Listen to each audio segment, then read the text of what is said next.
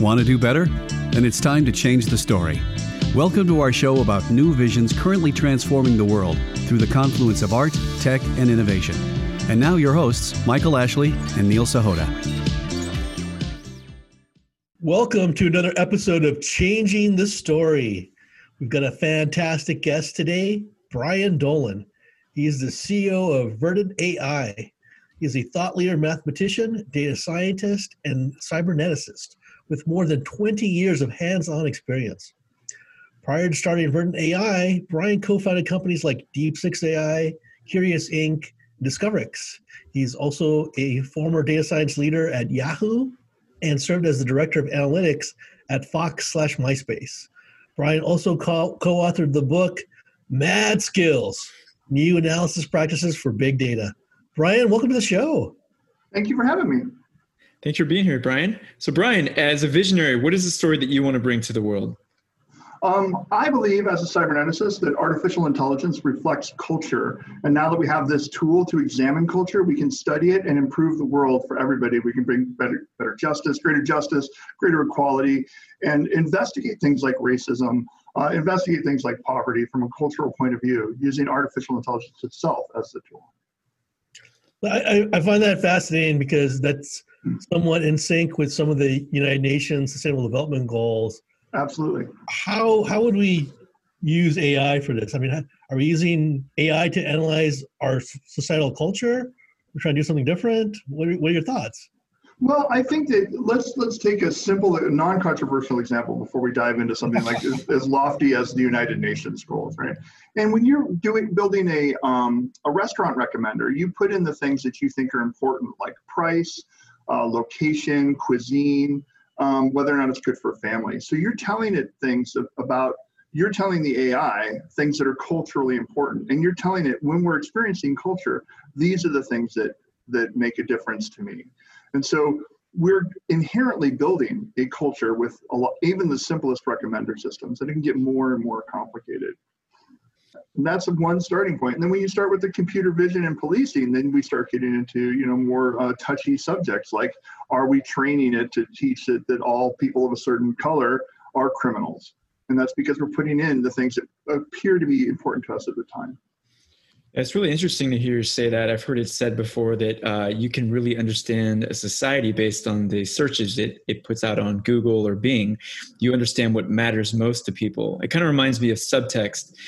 So what you may talk about, what you may say is different from what your body language is connoting. And so we may profess to be interested in something else, but our search engines searches really speak to what we're most interested in. And also kind of reminds me of the Foundation series. I don't know if you ever read that by Asimov. Yes, I did. Yes. They begin to use data to assess the psychohistory of the people. Is that an accurate version of what you're talking about here? I think so. I mean, the Foundation series was incredibly optimistic on the limits or actually the lack of limits of the study of psychology. It was, but it was a great idea that we could look at what people do rather than what people say. And the interesting part about that, it was around the 1950s when B.F. Skinner was writing about, how people are basically a blank slate. And that debate about how much of a blank slate are you back and forth has been going on for, a century now. And I do think you can use data to inform yourself, but I also think you need to have a good model, like an internal model of how the world works that needs to be updated by data before you can really make any lasting or important decisions. Mm-hmm, mm-hmm. I agree with that, and I'll challenge a little bit of what Michael was saying about the search stuff, because I think all this is really important about context. There's actually a study, or at least a study and paper published, I think, by some major university about the search, which were the most racist counties in the United States, and they did it on the Google search of the N-word, right? And a lot of people were shocked by the results because they're not areas you normally consider racist. But it's like, in what context are you doing the search for, right? Are you doing it because of hateful, or are you doing it because it's a song title or something else? Right. So I think, we're talking about analyzing society and some of these other things. We have to take context into account. How do we actually do that, though? That's a great question. And we don't at the moment. Let's just be blunt. We don't think about that because there's a bit of a hubris that we're going to just look at history and predict the future. And I mean, That's not working out for anybody right now, especially in the retail space, right? We think we can look back and see how many times people have searched on the N-word and decide how racist they are, not realizing that there's I'm 52 years old or 51 years old, and there's a band from the 90s called Niggers with Attitude that I search for all the time because I love their stuff. So you're going to run into that overlap, and the person who has this hubris to think that, oh, you put that word into your search, that's what you're doing, is exhibiting exactly what we mean about you need to have a model of the world, and you need to put into your recommender and into your analysis everything that is culturally relevant. And as you do so, it grows. Yeah, you're exactly right. So Neil, what you had to say reminded me of this. I had a friend that was writing one of those cop shows. And so in order to do so, he had to search for all kinds of stuff, even including things like child pornography. And it would look awful if someone were to get his laptop. He would joke around and say, I'm not into these things. I have to research them for what I'm doing. And so I feel the same way when it comes to my own searches. When I'm doing a lot of writing, I have to look into this stuff. So I completely understand what you're saying there. Going back to what you're mentioning, Brian, I mean, it seems like we're talking about this model. We're talking about a worldview for just a moment. And I completely understand what you're saying there. What is the model that we go off of? Because so much of us, we have our own model of the world. We have the model that our parents gives us. We have the model society gives us. Then we have the lens of history, although everyone has, there are different interpretations of history, especially if you're looking at someone like the person that wrote the People's History of the United States. Howard Zinn, yeah. Yeah, I mean, his version of history is quite different from the history that I learned when I was in high school. So how do we get clear on which model is more accurate in depicting what's going on in society? Well, we don't, right? Like, I like to fashion myself as the AI guy who says, I don't know all the time. I do think that the debate is way more important. It's not the destination, it's the journey. We're never going to come to a pure model, but we have a journey we're traversing. And if you look at the history of cognitive psychology back from the 50s to the present day, it's changed quite a bit. How do we make decisions? There are the populist versions, like the Blink version, that we make these gut reactions and those are our best reactions. That's, fine in some situations if I'm picking out which taco I want to eat. But the internal knowledge that you have is really sort of hard to decipher. I was talking to a neuroscientist buddy of mine who said that people are spending billions of rows of data and tons of compute time to get a car to do something that a bee can do natively. That's a great point. If a bee can do it with that much resources, very little resources, and it's taking us terabytes of information to get a car to do it. So we are fundamentally modeling knowledge wrong when we do a lot of our analytic efforts. There are lots of ways to model knowledge. And the debate about is this the correct way is the one I don't think is had often enough because people don't look into the theoretical underpinnings of what they're using. Mm-hmm. Mm-hmm. Your comment about modeling knowledge wrong is, I think, fascinating, actually, because especially when it comes to AI, and we always talk about we need a lot of big data, and that's the fuel for artificial intelligence. We're now coming to the conclusion it's not really big data that you need. It's probably more medium data. And the truth is we don't understand what data is relevant or meaningful. I mean, the example most often cited is, you want to teach a machine a foreign language, it takes about 100 million, you have to hear 100 million words to become fluent. But for a human child, you only need 15. Mm-hmm. So is it really the words or the phrases that are really the more key thing? We haven't deciphered which ones are the valuable medium data. Right. And, I think that, back in the early 90s, there was this emergence of this thing called the complexity theory that I was a big fan of. Mm-hmm. And there was this program that came out called BOIDS, BOIDS, and it modeled flocking behavior, and it's become one of the central models for group dynamics ever. You could teach a neural net how to make a bunch of birds flock and create like this flocking or grouping behavior where they change all at the same time. Or you can implement 3 very simple differential equations, which are 3 very simple rules. And you get the exact same behavior. And those rules are like, stick to the middle, don't run into anything, and go the direction of the leader, whoever the leader happens to be. You put those rules in, you model them as a differential equation, you get beautiful flocking behavior. As opposed to do we need to watch 100 billion flocks and come up with 1 trillion, flocking events in order to teach it? If you put the time in to understand the phenomenon, you can model it much more effectively. You can relay that knowledge easier, and you can get a lot more out of predicting how it will change when things change. That's fascinating. It reminds me of Occam's razor, looking for the simplest way to explain something rather than something much more complex. Well, let's take this idea here and actually let's go to more complex realms. So let's talk about the moment that we're living in right now. Right now we have perhaps the most tense moment in recent memory in the United States, if not the world. We have a culture that's very much in flux. We have a disease that's been politicized, and we have division across this country. How could we begin to use AI in a cultural mechanism to begin to understand where we are and to begin to also make a better world? Well, I think we're doing that de facto right now. I'm not going to say I don't know this time because I have a strong opinion on this. And I feel like we're doing that de facto right now in the same way that you learn from touching the stove. I was on a phone call with a client yesterday, and we were talking. It was a retail client, and they were talking a lot about they can't use any of their historical data now. But they feel like they have an advantage that their analysts understand the market phenomenon so deeply that they're going to be fine. And I said, well, then this is, showing a limitation of the approach, especially the last 15 years since we started talking about the big data world. I'm not poo-pooing on big data. I'm just saying that it has its place, right? And we're seeing right now that trying to use our models that were data intensive to model the future without understanding what the dynamics of the system are is bound to failure. And we're seeing like a bunch of holes in that approach at this exact moment. And I find it fascinating. I mean, it's a little bit terrifying because it's stuff you've gotten used to using. I've done a lot of time series analysis. You're going to like, oh dear, what am I going to do? But if you understand your market and you can implement these, 3 simple rules, you're able to see how you can go someday use your data again, but right now use your understanding and your domain knowledge even more. Sure.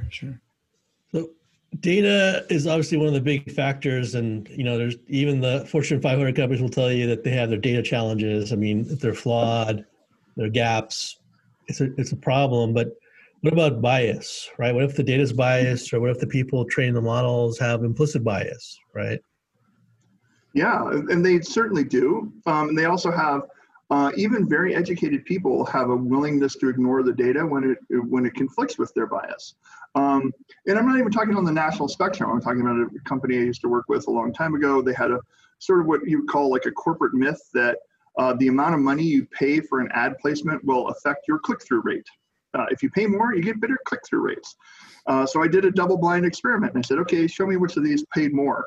And nobody could, right? But they knew they had ingrained it so deeply into their belief system about what makes the market move that they couldn't unsee what they'd already seen. It's sort of like seeing Sasquatch in a video. You see Sasquatch now, you're always going to see Sasquatch, not a guy in a costume. Sure. So going back to just a second ago, we're talking about the culture as evidenced by big data and AI. Mm-hmm. What is your thoughts as to what is the culture showing us at this moment? What are we seeing through big data? What is your sense of our culture at this moment in time? Well, digital health, I think, is a great example of that. In digital health, all of the electronic systems that have been constructed, well, not all of them, many of them are constructed around billing. So when I was at one of the companies I started a while ago, I was looking at finding patterns in cancer patients using the unstructured notes of the physicians. And we would find that most of the stuff around actual patient care did not make it into the EHR because it wasn't associated with billing. Whether or not you're feeling well or unwell, if that's a trivial example, does not go into the EHR because I can't bill the insurance company for well or unwell. And I don't mean that sound like I'm indicting. It's just like these systems were designed for billing to keep the hospital lights on. Right. And one of the things I did previously is work a lot on medical language to understand the holistic patient from what the doctor is saying. And it's a fascinating way to view the world. Just look at what the doctor says. Can you understand the language of the doctor? You don't have to generate language of the doctor. You don't have to find the subject and the noun. What you need to do is find the patterns in their speech and the patterns in the way they're expressing themselves so that you understand what seems important to them. And now that we understand what seems important to them, we've understood the culture of care, and we can try to do machine learning and artificial intelligence on top of that to better understand. These physicians know how to care for patients, and they know when a patient is going over the edge. So if we can understand what they're seeing in their language, then we have a better chance of helping them.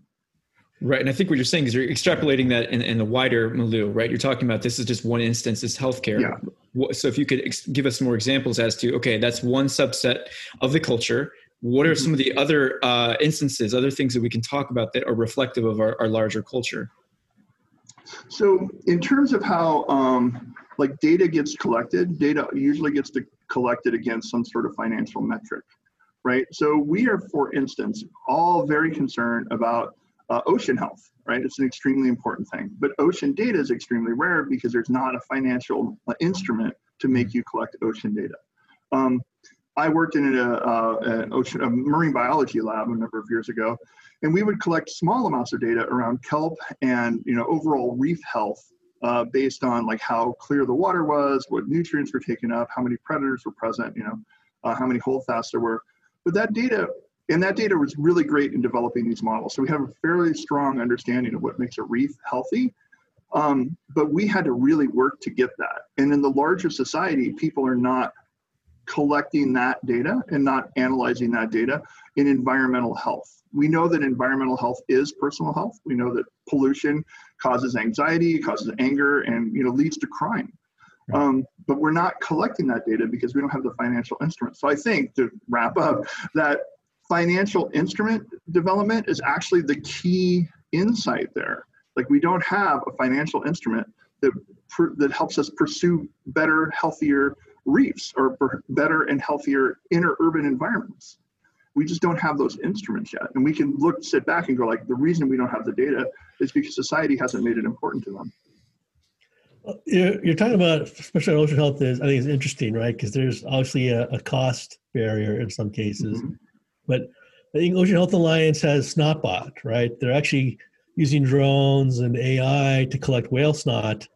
Mm-hmm. And they can look at the water, the algae, the crustaceans, all that stuff in there, and get at least a better picture of the local health of that local area of the ocean.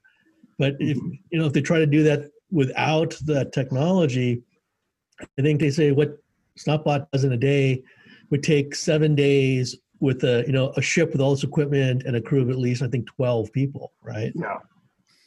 That's great. The technology is fantastic. The thing from a cultural perspective, you want to look back and say, like, how is this being motivated? How is this being funded? Is this being funded by a grant from, a wealthy individual? Or is this being funded by market forces, which means it's important to the wider culture of consumers who want to move money through a system that supports this. And I love it when the philanthropists come in and they put in $100 million for ocean health. I think that's fantastic. I think one of the reasons packaging is so efficient, and that people are moving towards greener packaging is because it's a consumer-facing activity, and there's a financial instrument to do it. So just seeing those gaps and, like, who else is funding ocean health? Well, nobody. Like, governments aren't doing it. Markets aren't doing it. That tells you a lot about why we feel this is important or why we don't feel that's important. And it limits the amount of data we can collect, because the philanthropists are going to go in and collect data along a very specific vertical, as opposed to, and so it doesn't explore the data space the way retail does. Like, retail explores the data set because everybody's always looking for, like, I want to create a new product to give you, and I'm going to collect data against that. So if I understand correctly, or what you're saying is kind of follow the money when it comes to data, where the things that the companies are spending money on to research reflects the attitudes as to what we care about and what we value. Is that what you're saying? Yeah, I believe that to be true. And as a sort of a former hippie, and maybe still a bit of a hippie, it's a little bit disappointing. But I also think that it's really great in the last couple of months to see brands that believe in optimism and believe in hope, putting money into researching optimism and hope. And that's great because they know, like, for instance, apparel companies, they want to be seen as this positive image. And they know that as they make themselves the go-to place for positive image, because I'm wearing your tie or whatever it is, the youth are going to wear the tie. Because I'm wearing your apparel, I'm projecting optimism and youth and hopefulness. I think that's great. We want to associate that. And there's a financial instrument that promotes optimism and health, Mm-hmm. You're hitting on a interesting subject in this whole area, because, people ask, like, how come we haven't done more We haven't advanced more maybe social enterprise, social entrepreneurship, or how come we're not really seemingly making big strides in artificial general intelligence? And the big thing is always it's the ROI, right? It takes a lot of work, a lot of money, a lot of effort to build even some, I'll call it like base tools. And because, most of these are commercial focused, they're focused on the ROI. So they're looking to do something small and start generating return rather than tackle some of these big problems. Is that something that you see in your work, Brian? It is. It's quite a bit. And it's one of those things where, everybody wants to tie it back to ROI. And I think that one of the things I like to challenge my partners on is maybe the ROI doesn't come from exactly where you expect. Maybe the ROI comes off to the side and is a side benefit of some other interesting pursuit. So we're working with a company that does a biomass supply chain network. And what the initial goal of the company is, and still is the goal, is to allow people who want to trade in sustainable non-agricultural biomass, things like manure, things like giant reed, things like corn stover. They want to be able to trade in those things. There's no liquidity in that market. So we started building this system. We're going to hopefully get it out this summer. But along the way, one of the things that came up was that a lot of these companies, like major oil companies, are purchasing a lot of sustainable agriculture for thermochemical feedstock, so they can turn it into energy. Like you can turn bamboo into electricity, you can turn it into energy. And so, okay, that's good, but here's the other side benefit. Once you've done that, you've now sequestered 100 million tons of carbon. And by doing that sequestration of 100 million tons of carbon, you can put that into your ESG financial report, and people will invest in you to align with their values. Right? So like, wow, that's cool. We now have this secondary way to reward you for doing that so that you can do what you feel like is right and get that rewarding, and then create a positive feedback loop with your investors. So that's been a really exciting part, is tying into another company we're working with that does these financial metrics and saying, okay, now we get to report back how much, you've reduced greenhouse gases. Right. I mean, it seems like we're also talking about incentives, right? If it's ROI, it's incentive. What is incentivizing us? And I think my father said this one time to me. He was saying that poor people, there is no political party that's representing poor people. And so, when it comes to things that seem to be losers or not helpful from a financial standpoint, unfortunately, we aren't investing in those things because of the incentive of the ROI. How can we begin as a culture to go after these other things that may not seem to have an ROI on its face, but also lead to greater and better breakthroughs? Yeah, I think that's right. And I think that there have been some sort of populist movements who claim to be representing the very small, both on the right and on the left.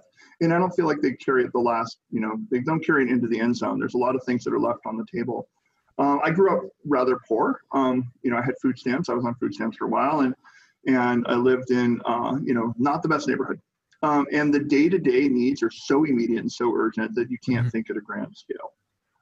So from the perspective of the person who's trapped by poverty, who can't get out of poverty, who sees only drug dealers and rock stars as the only people that make money around them, and they don't even really make the money you think they do, from that perspective, it's hard to feel represented by anybody. So I think a lot of rage politicking goes on for exactly that reason. But from the other side of how do we dip into that daily life and change it and analyze it and improve it? Well, I actually think that game theory allows us to look into that pretty easily. There's a new movement called mean field game theory about how the individual self-interested actions of many interacting with society as a whole can help them guide or can help you understand what their real motives are.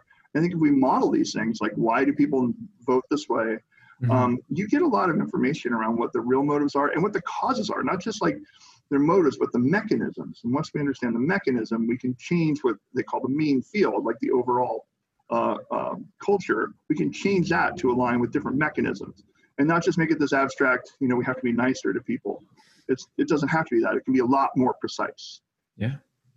So I find that fascinating, right? And I know a lot of people who are working in this area, but I think one of the challenges people are finding is that, it's not like one single global culture, and you have to kind of adjust your models based on locally things. I'm not just talking about different countries, but even by the United States, East Coast, West Coast, right? Right. How do we adjust for that? Does that mean we need local sample sets, local involvement? Is there a way to scale this up easily? Right.